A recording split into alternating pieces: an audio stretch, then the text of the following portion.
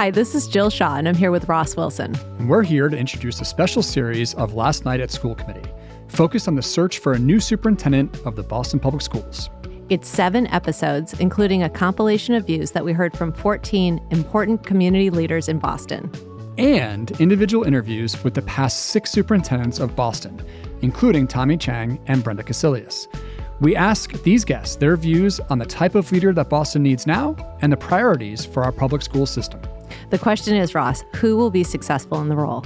Yes, and what can Bostonians do to make the next superintendent's term impactful and successful? Today, Ross and I are joined by Tommy Chang, who served as superintendent of Boston Public Schools from 2015 to 2018.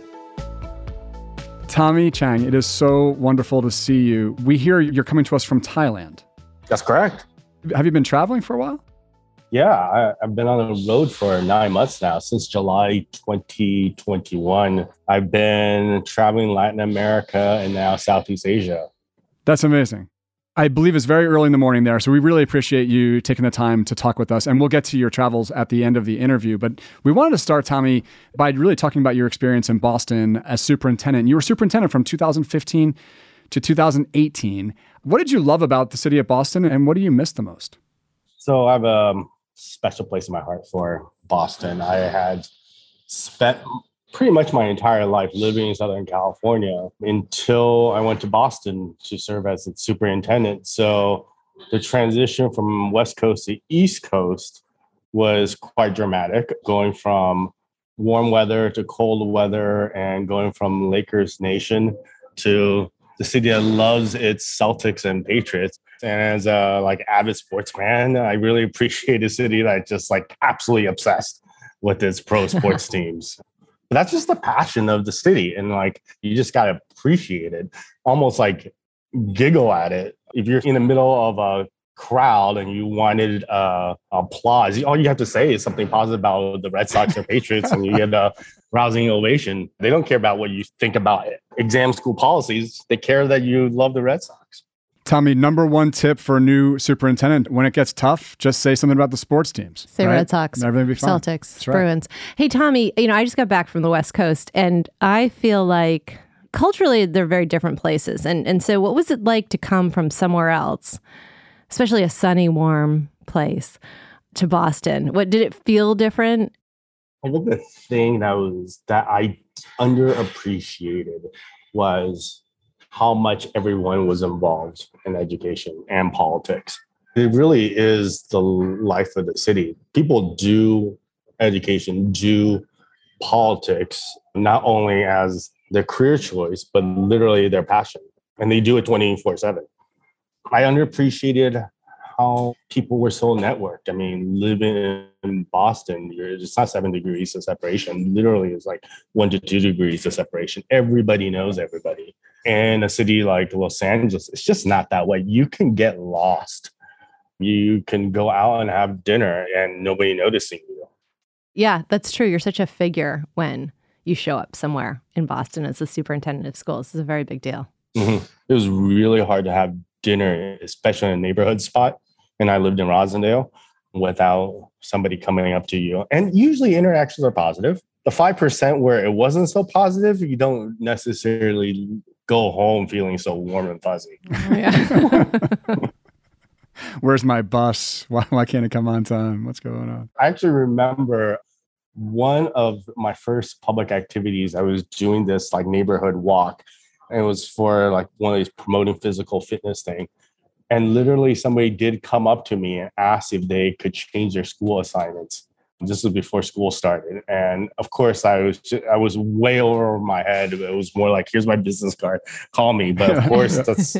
Yeah, you're sure, just tell me which one, and I'll just write it down on my pad Which here. of the 54,000 students are you? It is a very intimate city. Tommy, you did some incredible things when you were superintendent in Boston. And just talk about some of the things you're most proud of and what you accomplished. I really need to thank the superintendents that came before me, who really set things up for me to do some really positive work for the school system. I mean, specifically, I want to thank John McDonough. I mean, this work really is about building on the work of your predecessors. We stand on the shoulders of others. And so for John when I came into Boston, he had just commissioned an Annenberg study that looked at opportunity and achievement gaps in Boston. Because of that, I was able to center my time there around issues of equity.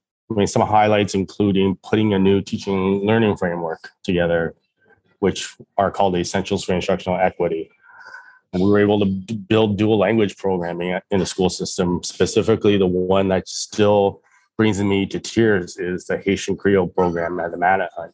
I remember being in there the first week of the launch of that program and having that teacher say, like, I grew up in this city.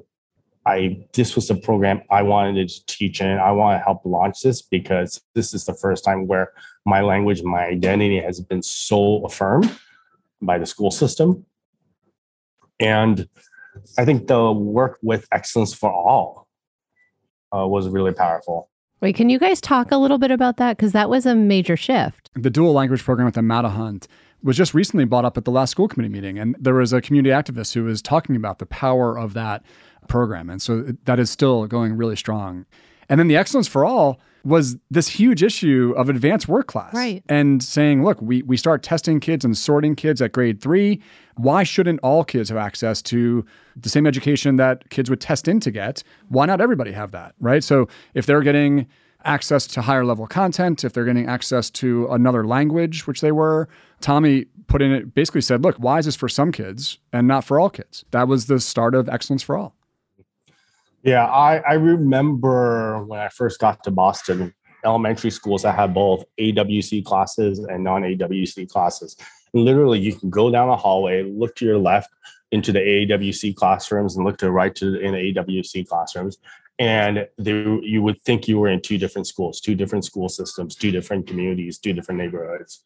I remember the debates around this. And I think there was a major lesson for me in that work. And I'm going to share that with you in a second. But I wanted to build a case that, as Ross said, like, more kids, all kids should have access to rigorous curriculum, enrichment activities such as arts and languages and the sciences. But the system and the community was holding on to this advanced work class thing. They did not want to let it go. And in my mind, I was like, oh, we need to dismantle AWC. We need to dismantle AWC. I remember going to a school committee meeting and showing my third grade standardized exam scores, which my mom still kept. My mom keeps everything of mine from my years in K-12. And I showed that and said, look, I would not have tested into AWC, but I did fine in life. And so in my mind, I was like, let's dismantle it. But it was actually meetings with parents who said to me, and said to our team, actually, and Ross, you were part of that team, like, This is all we have. Don't take this away from us. And it was a big light bulb. It was like, why are we trying to take away great things for parents and great things for kids? Let's make sure more kids have this. So we instituted Excellence for All. And my understanding is that parents really just voted with their feet. And schools that have now Excellence for All, they're not leaving for AWC classes. And my understanding is AWC classes have slowly kind of gone away. There's only a handful left, Tommy. There's been a lot of conversation about, let's just get all the way there. Every school should have Excellence for All, and that's just the way it should be. This point, though, is a really critical point, because it's the superintendents before each other superintendent that set the stage, right, for superintendents to be so successful in their key initiatives. Right. Tommy set the stage. We've had a few superintendents since Tommy, and now all of a sudden we're almost there, right? We're almost all the way there, but it takes time for these initiatives to take place. Tommy, do you think there is just a natural timeout on a superintendency, or do you think it would be good for Boston to think about a superintendent being here for a decade versus, 2-3 years? You see this nationally. Like, unfortunately, there's this pattern of like superintendents going in and out of systems. But there are also places where superintendents have been being able to sustain work over long periods of time. And it's dramatic. I mean, think about people like Eric Gordon in Cleveland, Barbara Jenkins, who just announced her retirement in Orange County, Florida. And Alberto Carvalho was in Miami for 13 years before he took on LA. And they have been able to build up programs over the years. I hope it can happen for Boston. And I'm actually very optimistic it can be, because Boston actually has a history. Before the recent stretch of like 5-6 superintendents, they had a history. Dr. Johnson was the superintendent for 8 years, I believe, and Tom Payson was the superintendent for 10 years. I think it can happen again. Part of it is just kind of nature of life in general in 2022, but I think it's still possible. Tell me, what unfinished work did you have in Boston? What did you wish you would have been able to accomplish if you were given more time to accomplish it? Yeah, I think all the work around equity is not just a work of one superintendent. It's obviously a work of many leaders over decades. But I wish I would have had a chance to stay a little bit longer, especially to grow out the dual language programming. I would have loved to actually be there and to see Excellence for All get to a finish line. But the thing that really stands out for me really is a bit of a reframe of your question, if I may. It's something I did, which I wish I would have taken a lot more time to do, which was the whole thing around start times. Oh, start times. Yeah, I mean, this whole start time conversation first came to the school committee and to the team because there was a lot of national conversation about moving high school start times later and elementary school times earlier. But as you both know very well, start times are so intertwined with bus schedules in the city of Boston, because Boston moves its elementary kids around the city as a way to ensure that everybody has access to the best schools. And because there isn't equitable quality throughout the city, it requires you to bus kids everywhere. And it's a very expensive part of the budget. It's 7% of the budget, right? And start times are totally intertwined with that. And so because of that, there are 3 start times in Boston: 7:30, 8:30, 9:30. Some elementary schools start as early as 7:15. Others start as late as 9:30. I think the untold story in all this was we actually broke down the start times by racial demographics. We saw 80% of white children in Boston had the prime start time at 8:30, and 20% of Black students had the prime start time at 8:30. Also, during that time, there was so much pressure to cut down on costs with transportation. We thought changing the start times, optimizing bus schedules would be a way to kind of create more equity, cut down on costs, reinvest in programming. But the big mistake, honestly, was like we forced this down people's throats. It was unfair to families to implement this over a course of literally 1 year. And while the goals were the right goals to create more equity around start times, to like reinvest dollars from transportation to other programming, it just wasn't fair to say to parents, okay, this is March. We're going to let you know what the start times will be for your children next year. It just wasn't fair. So, and do you think that's specific to the city, that it just takes time to get buy-in because people are so involved, or it just takes time because change is hard? I think it's when you impact people's routines, you are going to get a reaction. It's not just a Boston thing. If this was done in any other city, we would have gotten the same sort of reaction. We should have taken our time. We should have communicated what we wanted to do. We should have shown the different start times and literally say in 3 to 5 years, we're going to fully implement. But this would give parents opportunities to really think about, to choose the right schools for their children based on start times in 3 years rather than next year. That's a great point. Thank you. Thank you for sharing that, Tommy. That's a That's great. All right, Tommy, the 5 attributes that you think are most important in the next superintendent in the city of Boston. I think number 1, and you mentioned, John McDonough mentioning this, I think it's critical to partner with principals. I think of BPS as a system of individual schools rather than like a school system, a group of schools all working together. It embraced autonomy 10, 15 years ago, and like it's in its DNA. As a superintendent, you got to work very closely with your principals. You got to build relationships with them. You have to visit their schools often. You got to listen and figure out what they need. And in particular, because there is such inequity among schools, you really need to understand how you help the schools that are least resourced. So I think that's really important, like partnering with principals. I think that's what attribute. In reality, not all people who become superintendents are trained in systems like that. This really is a system of individual schools. It's the second thing. You gotta know how to say no.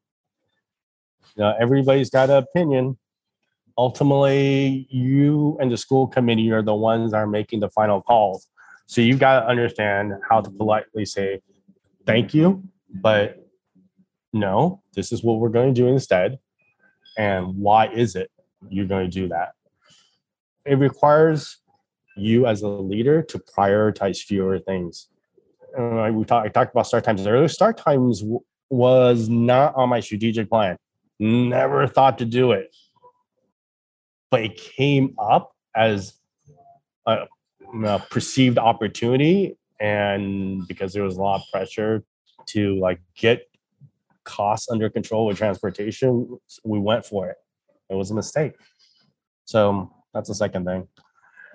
I think for me, a third thing is it would be great if the next superintendent had a deep connection with the Latino community, either being Latino himself or herself, or has spent his or her entire career working with the Latino community. And the Latino community in Boston it's significant. I believe it's over 40% now. It was 40% when I was there. I think it's significantly over 40% now.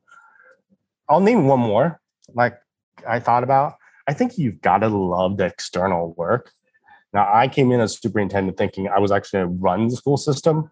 You're not running a system. Your team really is running the system day to day, right?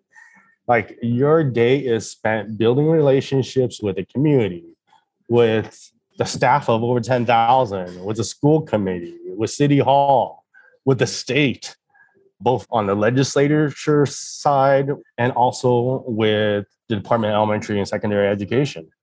And then I haven't even gotten to schools. So there's a lot of people who have a lot of opinions. You got to know that's ultimately your number one priority. Number one priority is to be out there externally. You're not going to have the time like running the system as you think you would. So you need a good team. You need to be able to hire a good team. Yeah, you got to have a team that's, I think it's beyond trust. It's the team that really knows their stuff so they can actually make the decisions. You can't make every decision. People have to make decisions, and they can only make it if they feel competent enough in themselves to make those calls. I'm so curious, through your eyes and through your vantage point, for folks who are out seeking a new role as a superintendent, looking at superintendent positions that are open, and I think there are many across the country right now, how much has the pandemic brought to the position or to the district that's shifted the responsibilities or where you start or how you focus or how easy or hard it is to lead? Have the past 2 years had a significant impact on what's needed kind of across the country, specifically in Boston right now? Everybody's tired. Yeah. There needs to be an opportunity to just heal. People just need some rest and some healing. People are just way too on edge right now.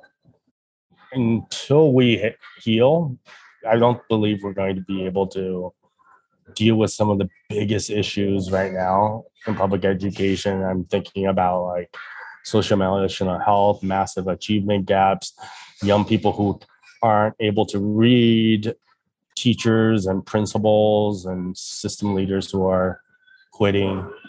We just need to pause and heal. And that just requires a different leader. We have to inspire the next generation and young people to look at education as a career path. It's hard to build that case at this moment. And we've got to rebuild back that trust. If not, we already are in a crisis and we're just going to dig ourselves deeper. What advice do you have to the Boston community in how to support whoever is chosen to be the next superintendent? What can we do to support that person? I think you've got to give this next leader some time to just evaluate, learn the system, and set a number of key priorities over 3 to 5 years.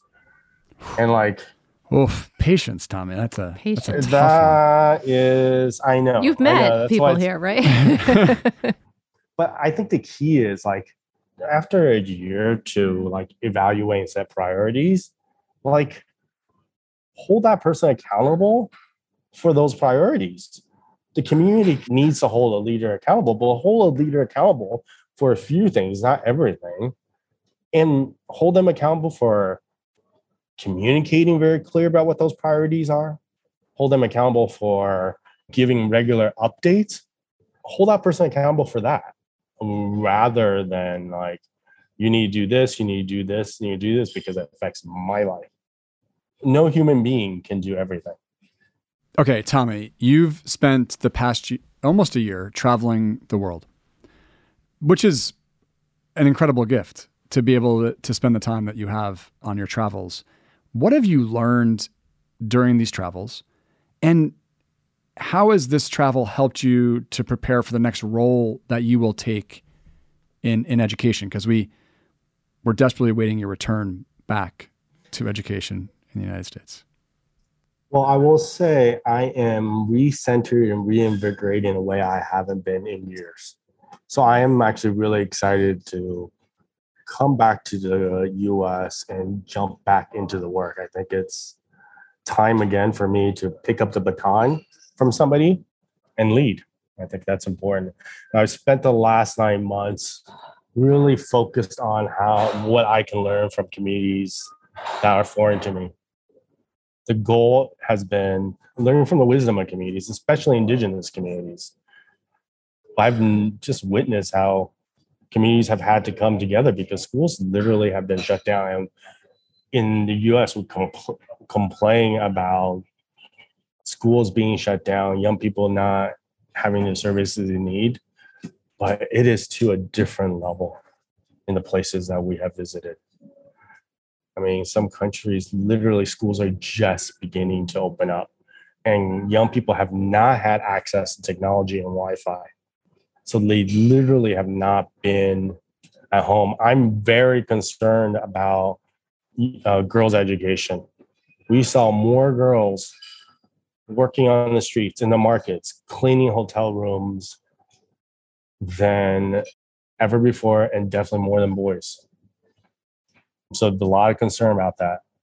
But I've also been really inspired because we've met with educators and entrepreneurs who are really taking on innovative approaches to solving these sort of problems. And I said, learning from the wisdom of indigenous communities, these communities have persisted through centuries of colonization, marginalization.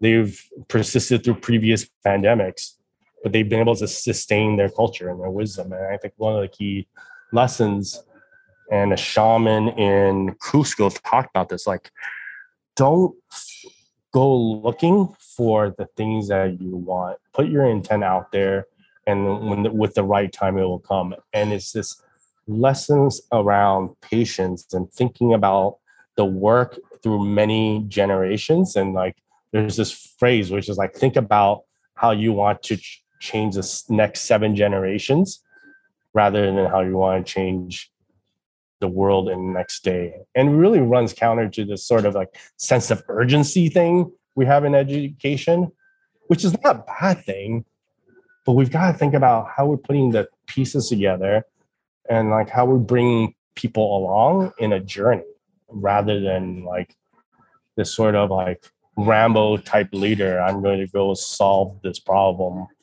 and blow everything up while I'm doing it. So. Tommy, I gotta thank you for taking the time to talk with us, for your leadership in Boston. Hopefully you have safe travels back to the States. See what happens next. I appreciate that, Ross. And Jill, thank you. Thank you for your comments. And this was fun.